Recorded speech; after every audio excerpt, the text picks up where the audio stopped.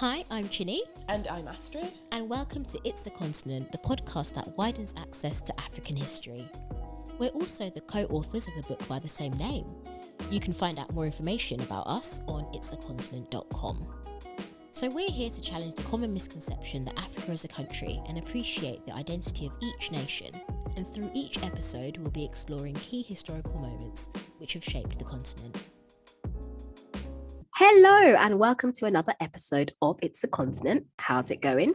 Hello. You honestly sound so cheery for someone who is not. I just bust case. Look, I just did a COVID test and it was negative, so I'm in good spirits. You're in peak condition. No, honestly, I am counting down until I close my laptop and not have to look at it until 2023 because. Look, I've already started to circle back in 2023. You've got to start sending those. Oh, circle back. Let's circle back. Oh, we've only got 2 weeks left. Let's circle back. So, look, I'm not. I'm not yet at the stage where I'm Control-Alt-Deleting. Sorry, that didn't reach me in 2022. Yeah. No, I'm circling back. Mm-hmm. Just to put it out there, I have never done that before. No. That is another disclaimer. I've not done that either. It's just purely for comedic purposes. But talking of just the week, I don't even know if it happened this week. Honestly, Royal family, the drums. Between the drums, how can it be so dramatic right now, but the Crown is so dead this season? This is what I do not understand. All I'm saying is that makes me actually feel so much better because I never got into the Crown and you always make a reference to it. So I'm like, okay, the drama is an actual real world. I can't wait for people in like 10 years to be like, oh no, she didn't say that. Oh no, That's not how I remember it. That's literally what's going to happen. I've already pre-ordered Spare, Harry's book. That's going to be my January read. Not that anybody needs to know, but at this point, what more secrets does he have? It feels like there's a lot of content to have pulled together. A documentary, Oprah interview, a book. I feel like he's got years worth of receipts to come through. Honestly, but I hope it's actual. I want names. Give me the names of the racists. I want names, I want addresses, I want phone numbers, I want email addresses, I want Twitter handles, because there's no point in telling your story and you're just like, oh yeah, it's from someone, a named source. You're like, oh. Well, we've seen some people, what was that? And that woman, tell me, where are you from? Really? We're really doing that right now. Fun fact, that was almost the name of our podcast. Oh yeah. Oh my God. I literally was like, what fun fact are you going to bring about this really the level of the microaggression was so ingrained in our lives Imagine. Yeah, this is a bonus episode which we did live. This was part of our first ever live kind of show that we did at Cambridge University. Thank you so much for having us. We loved it. Thank you, Stuti. And we just wanted to share it with you guys because we both feel like, actually, listen to me now speaking for the two of us. We both feel, but I think it's a very important conversation to have. So we will be discussing the topic of reparations, and it feels like it's been really cropping up over the last, just a couple of years. So we just wanted to share, discuss all of that stuff. African Pride, do you want to kick us off before we get going? So this week's special African Pride is obviously linked with football because it's me. And it's Salima Mukasanga, the first African female referee to officiate in a FIFA World Cup. So shout out Salima. Congratulations, Salima. Congratulations. I saw her out there. She was really doing her thing. We love it. She really was. So Salima was the fourth official during the France versus Australia match. And before Qatar 2022, she'd made history after being named the official for the Africa Cup of Nations 2022, so AFCON. So the journey to becoming a top referee hasn't been a smooth ride, and she did have to face rejection in the early days. So Mukasanga was initially rejected by the Rwandan FA on account of her age, as she approached them about joining a referee's course straight out of secondary school. Following this rejection, she first taught herself the basics of officiating, the laws of the game, and was eventually given the opportunity of studying with other new referees. So from rejection to a whole World Cup and an African woman. Imagine the perseverance is like on another level, because from secondary school, that's just wild to just be like, that's what I want to do and still keep pushing. So yeah, congratulations. I don't know if I watched the France versus Australia. I might just watch it just to watch you. Just watch it just so we can see what she is. So we can see. Yeah. No, we love to see it, honestly. It's just amazing. This World Cup has probably, for me, been the most surprising in terms of like games, and just there was a lot of shocks in this one. Oh yeah, no, a lot of shocks. It's unfortunate because now we're seeing the regular pattern happen when everyone exits the final 16. But yeah, you know, we saw those wins. So we saw Saudi. Yeah. The great footballing nation of Saudi Arabia. That's how they'll be known by now moving forward. That's what people are saying on the streets. Yeah, so much so that they had a holiday. I mean, come on. Oh yeah, imagine. Gosh, we needed to get a holiday for the last thing.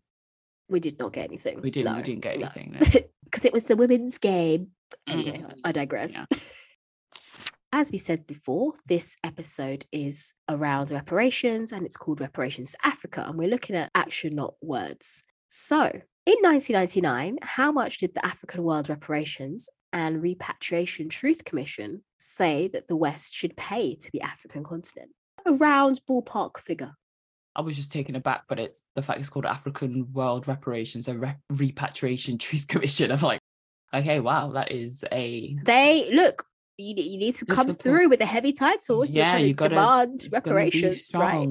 You just can't even put a number to it, especially because I couldn't even begin to guess. I feel like anything I would say is it's just everything you say will be too small. It just feels, and too insignificant. Yeah. Well, they did conclude that the root causes of Africa's problems today are the enslavement and colonization of African people over a 400-year period. And that $777 trillion should be paid with annual interest.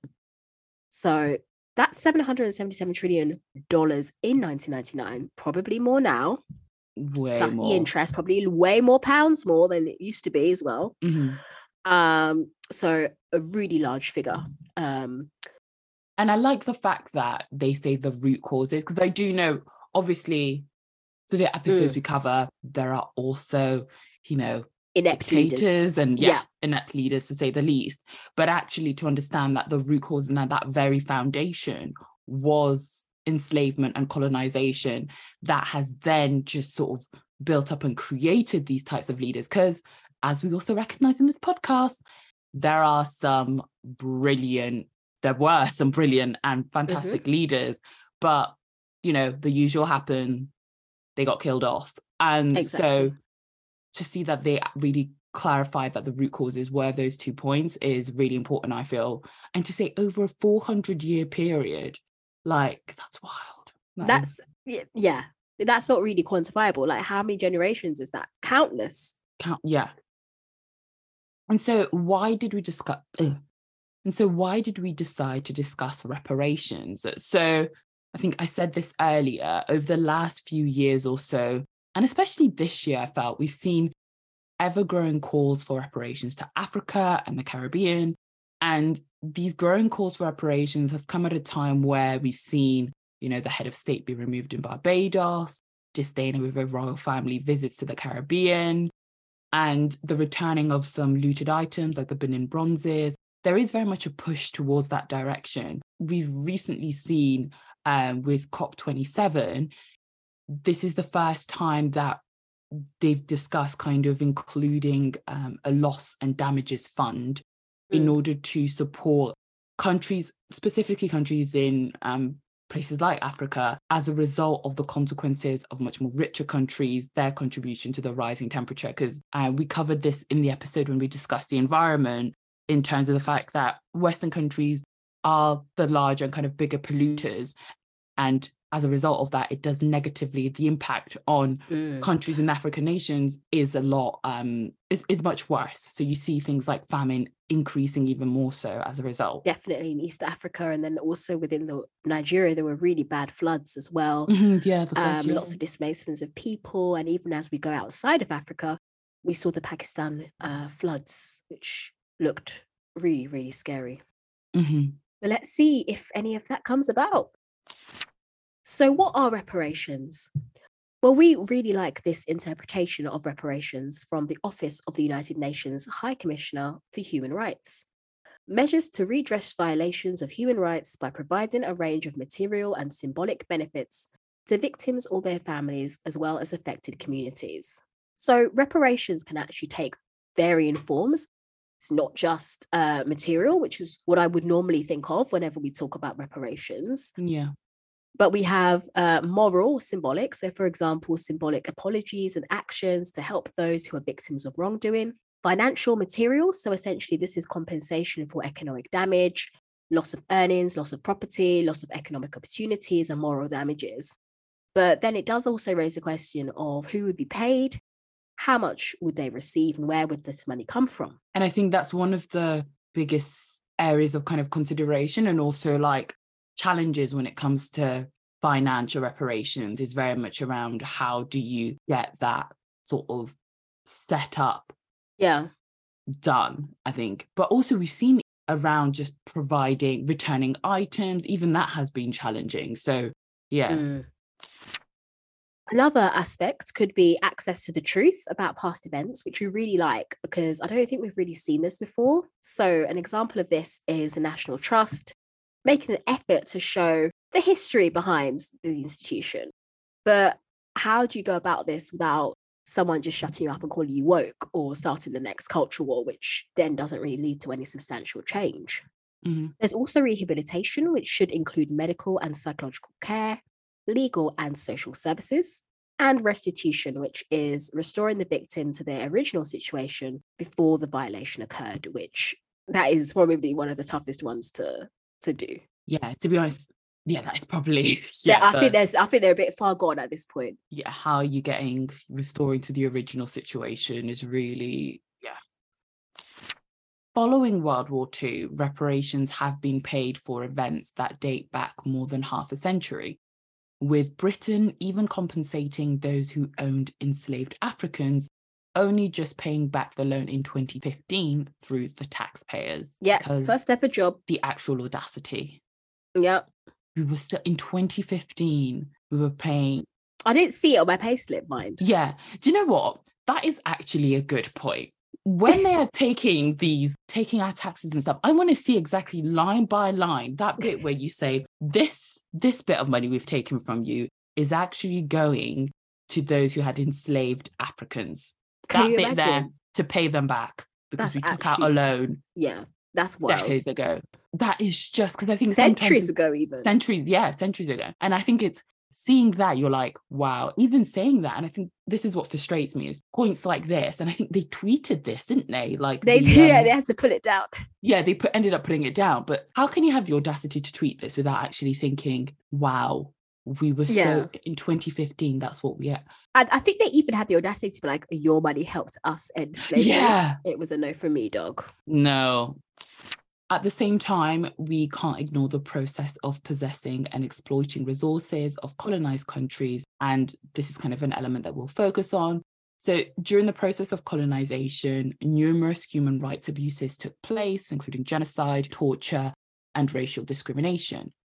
But why does the concept of reparations to Africa appear to be easier said than done? Because, hey, it looks like we're all good with paying back money to people who enslaved Africans. Yeah. So why can't we? This isn't me sharing my viewpoint. I'm just saying, balance people. So some of the events which African nations are demanding reparations for include Namibia and what is known as the African Holocaust. We actually covered this topic way back when. Oh my gosh. Well, we were baby podcasters. Season 3, episode 1. Go back if you dare. How are we kicking off season 3 with African Holocaust? Wow. What a way to start a season. Imagine. So the Herero people, so this is a bit of a summary into what happened. So the Herero people of Namibia suffered severe human rights violations at the hands of German colonizers. And on October 2nd, 1904, General Lothar von Trotha issued the extermination order to wipe out the Herero tribe in what was then German Southwest Africa. German soldiers took this in their stride, with tens of thousands of Herero and Nama people murdered and placed in concentration camps. This was a dangerous foreshadowing of what was to come. The legacy of the genocide continues to face academic neglect. Today, German descendants make up 1% of the Namibian population, but own 2/3 of commercial farms in Namibia. The Herero people did attempt to sue corporations, including Deutsche Bank, in a US federal court for subjecting them to forced labor. Unfortunately, filing errors and interpretive irregularities by the federal district courts have resulted in the dismissal of these claims. Filing errors really frustrates her, like how... Administrative error. It's basically, we've had to hide this because else we're going to have to pay. We've actually just hidden the information and there's no GDPR, so... Yeah. In 2004, the German government offered an apology on the 100th anniversary of the major battle between the Herero people and Germany. 100th anniversary. And it was just an apology, that's all. And in a similar attitude to Britain, its colonizer cousin, Germany's apology was tentative and limited in scope because they didn't want to open a Pandora's box of possible legal consequences. So you offer an apology, but you don't say... Not quite, because else you open yourself up to a lot of legal issues. We can't be dealing with that. And it's so frustrating because you think, everybody knows this though, you know? Everybody is aware of what happened. But for some reason, we're just playing this weird dance that, no, we can't fully apologise. Because we haven't fully apologised, it didn't actually happen, technically. Yeah. And that's the access to the truth piece, isn't it?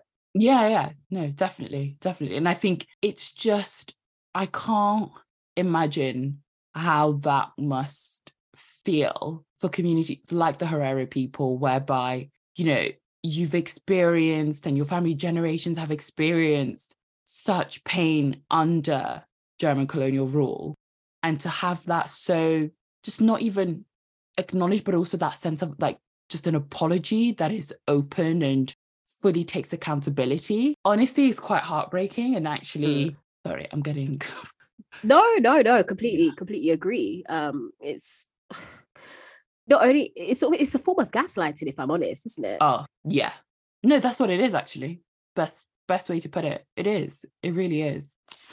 This is in huge contrast to Germany continuing to pay reparations to some Holocaust survivors to this day. And it's not the only country that has paid reparations, be it through an official apology or financial. But for some reason, reparations for African nations remain divisive. And there's no reason why they should be divisive.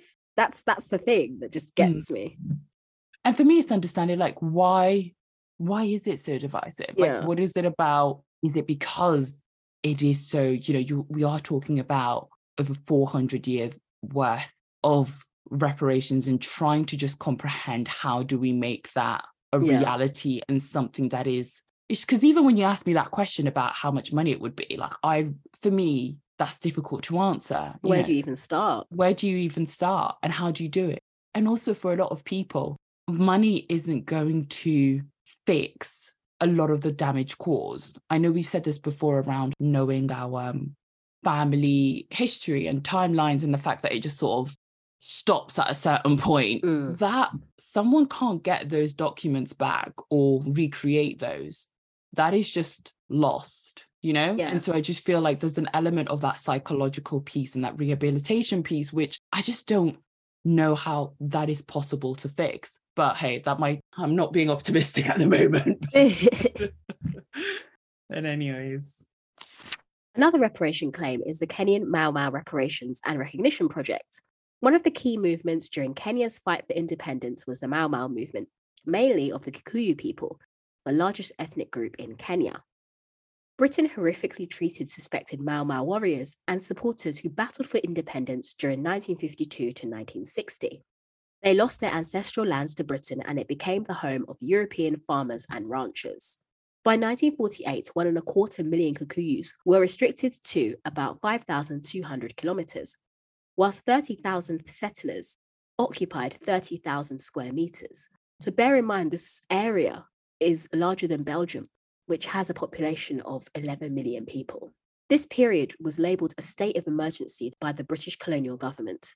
Caroline Elkin's book, Imperial Reckoning, brought this history to a wider audience, making it visible to the Western world. I mean, admittedly, it did take a white woman to write about this for people to actually believe what was going on, but yeah, I mean, she's just a vessel. She was a vessel. It just frustrates me because I am sure that it has been written about by a lot of people who, yeah. But hey ho. Yeah. Based on documentary evidence, the book included detail on British prisons and detention camps, murder, torture, mutilation, and men castrated. There were incidents of prisoners carrying excrement spitting over their faces. Prisoners died of malnutrition and disease. However, the British were assisted by loyalist Kenyans known as the Home Guard, and that's where things start to get a bit complicated. But with this is actually really similar to what happened in Namibia, no? Like, what is it with these European countries just doing up concentration camps on the African continent? In 2000, the Reparations and Recognition Project petitioned the British Embassy in Kenya for $30 billion to Mau Mau members and families. By 2006, a case was prepared, but the government rejected this, claiming that the Kenyan governor, not the British colonial officer, was responsible.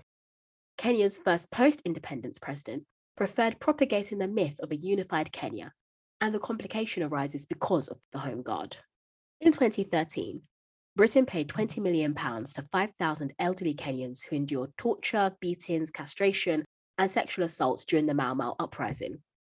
But this isn't really as much as it sounds. Yeah, because we were doing maths, guys. We did a bit of maths. We did a bit of maths. And yeah, we worked out, so 20 million to 5,000 people that's £4,000 per person. That's not an apology, really. That's an insult, if I'm honest. It's honestly... How much did they pay the slave owners? Yeah. Oh, we only finished it off in 2015. Yeah. Okay. $4,000. Let's not even talk about the way that this government also has money to do other things, but... Yeah. So where did this idea of kind of reparations to Africa, this whole movement really stem from? So in the early 90s, a prominent Nigerian businessman, MKO Abiola, persuaded the Organization of African Unity, the OAU, which we do cover as a separate episode. I can't remember which one. Which one? There's a lot. Done so many now. The precursor to the African Union, to focus on getting reparations. The OAU agreed and they formed the Group of Eminent Persons, the GEP, in 1992. The GEP was made up of 12 members with Abiola as its chair. A year following the GEP's introduction, the Pan-African Conference on Reparations was held in Nigeria. Moral debt and compensation through capital transfer and debt cancellation were the lines of discussion, along with the need for reparations in terms of returning stolen goods and artifacts. The GEP struggled to make much headway with their goal for reparations. There were varying opinions on how much financial reparations were needed. As we mentioned earlier, the Truth Commission believed 777 trillion, that is honestly difficult to say, dollars, plus annual interest was owed. Also, I think there are we were looking at kind of the different numbers that have been bandied around when it comes to, financial reparations. Another amount was $100 trillion proposed by author Daniel Tete Osabukle, who, interestingly, his proposed payment also includes Africans living in a diaspora. So, yeah, there are so many different opinions on this. And to be honest, I don't think there is one single answer. I think it's just one of those things where you can't really put a number on the damage caused, and it would perhaps be something like a regular payment in some form. Until the end of time. plus interest. Yeah, I think it's quite easy to get stuck on numbers and the value, but it's just so difficult to value the life of human beings and No, like it's true. exploitative labor that I like to stay away from the whole, like, this is the value of it. But I do think there has to be a combination of both, like, getting into financial, but also a recognition perspective. A rehabilitation. There is just basically everything. Yeah. Another key moment in Africa's push for reparations occurred in 2001 at the Durban Conference Against Racism, Racial Discrimination, Xenophobia, and Related Intolerances. They were fixing it all out here. Everything. This was held in Durban, South Africa in September 2001. The conference acknowledged and concluded that slaveholder nations, colonizers, and occupying countries have unjustly enriched themselves at the expense of those people that they enslaved and colonized and whose land they have occupied.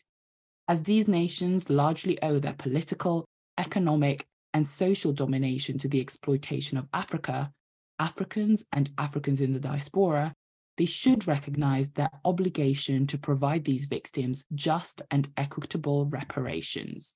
Yeah, and again, the situation is not really as black and white as they're making it sound, because there's definitely some grey areas. So an example is the president of Senegal at the time, recognizing that he would also be required to pay reparations because his ancestors had owned enslaved people. Contentious, but is what it is. The Nigerian Nobel Prize winning writer Wole Soyinka also pointed out that reparations, like charity, should begin at home, and the wealth of the Mobutus, the Babangidas, the Abachas should be utilized as down payment. So again, is reparation a form of deflection on some of the challenges that African nations face? And should we also just be focused on actually getting the legacies of some of these corrupt leaders who've hidden money to bring it back home? But then you could argue that they learned how to do that through their colonizer, not to absolve them. I'm going to say also, you are now arguing with yourself, which just shows the complexity of this. You know, it is so true. It's like, what is that how they were, or is it as a result of what happened? Is it a combination of the two? But then how do you even, like, it is so, I feel like this topic leaves us with more, well, you and I, but with more questions than actual, there is no definitive answer. That's how I feel. No, absolutely. Also, another complexity is that with this number, how would we then split this? Because many of these nation states didn't actually exist prior to colonization. Yeah. So then how do you, and especially for within those communities whereby they don't identify as this new kind of nation that they've been brought together, how you then, it's not an easy one, which is why we're not trying to solve it in one episode. Yeah, by no means is this the solution.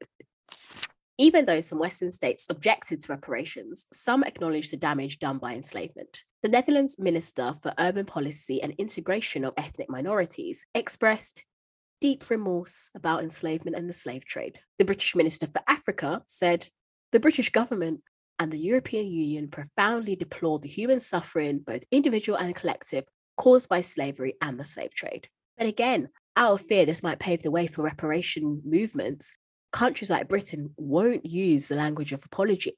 And the British government has refused to issue statements of apology and has only issued statements of regret. If Europe et al. Took full responsibility, then this would be used by African states as a basis for compensation. So how do you apologize?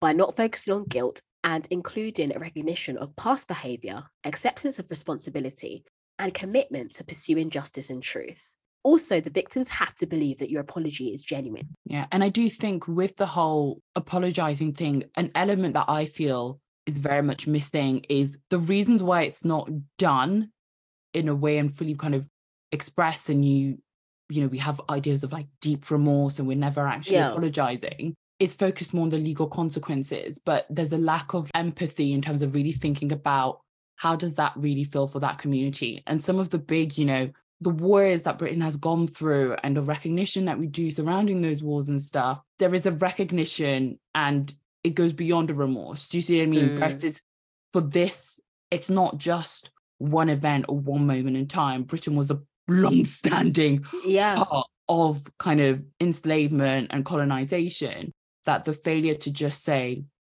sorry just shows just a strong lack of empathy and just genuine sense of humanity. When you say they're scared of the ramifications, just highlights again, because of this whole capitalist system, it's really around wanting to preserve their wealth and not wanting to share it or distribute it. And they're just more afraid of losing some money than actually, understanding what has happened to these human beings and why the continent is the way it is.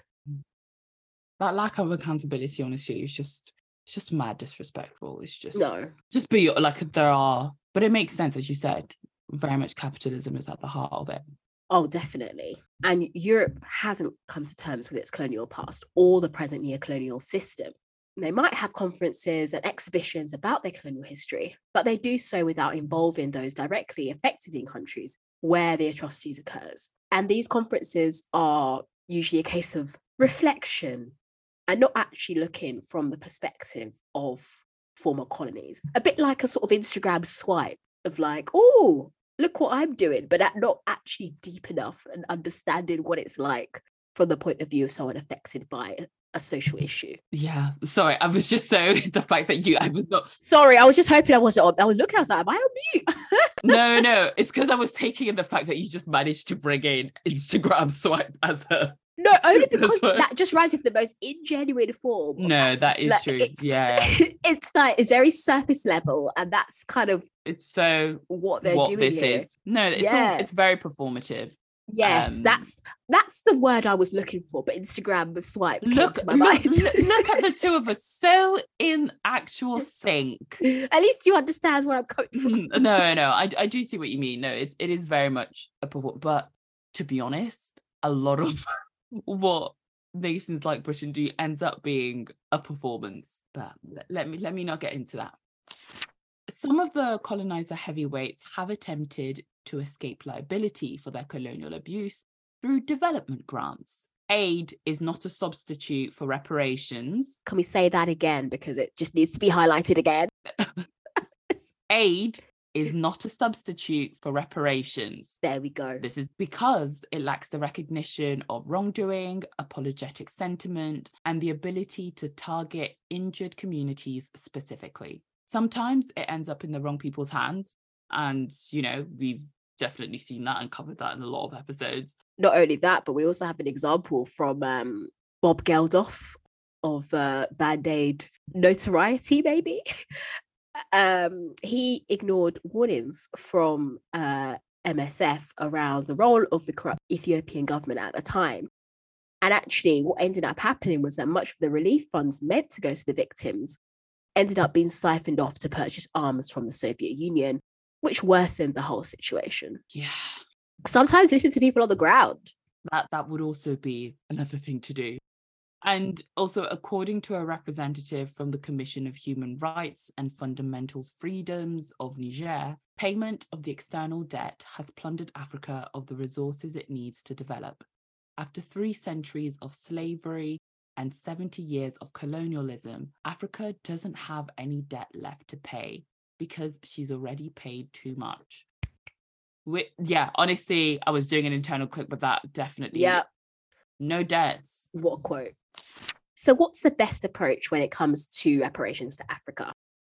Well, first and foremost, the relationship between the West and Africa needs to change. We need to move away from the lens of the colonizer and the colonized and establish a relationship characterized by equality and respect. I definitely agree. And it makes me think about the whole kind of immigration side of things in the UK perspective and what they've been trying to do, because it just shows again that relationship is always sort of, even underneath everything, there is that continuous thread of colonizer and colonized, and it's always how do you get that relationship, which is very much where both an African nation and a country like Britain are seen on equal footing and treated equally. I think there's always just this power imbalance that always seems to exist. There is, and it seeps into like everything. Like even, I don't know if you've noticed, but some of the World Cup commentary has definitely spoken about African Oh, let's not even. It's so bad. Reparations is a key part to forming this new relationship, but what would that look like? For us, there's no one size fits all, as a combination of the different forms allow for repairs to occur in different forms, from psychological and cultural to economic repairs. And I think that is the main sort of takeaway. There is no one way that we can say, okay, reparations, that box is now closed. Yeah. And also it's looking at, and I know we covered it previously, around the future of African nations, especially when you look at the involvement of China as well, and how that could potentially be, in the future cause additional challenges. And so it's how do we, I think a key element is how do we really develop a relationship and establish a relationship which completely acknowledges what happened, but also massively supports and just African nations and says, we've got to resolve this because this is a problem created by us.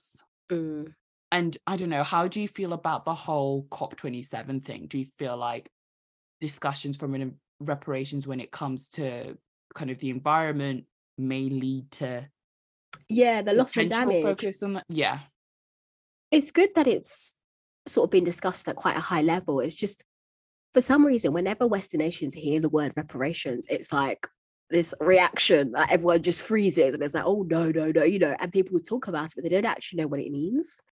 But this is something that needs to be done to help to, we'll never balance the playing field, right? We'll never have the same playing field. But how do we get people to move closer to an more equal playing field and provide opportunities? We've covered, for example, within our oil episode, some of the really awful environmental damage that has taken place in Nigeria. People are becoming ill because of the oil exploration work happening there.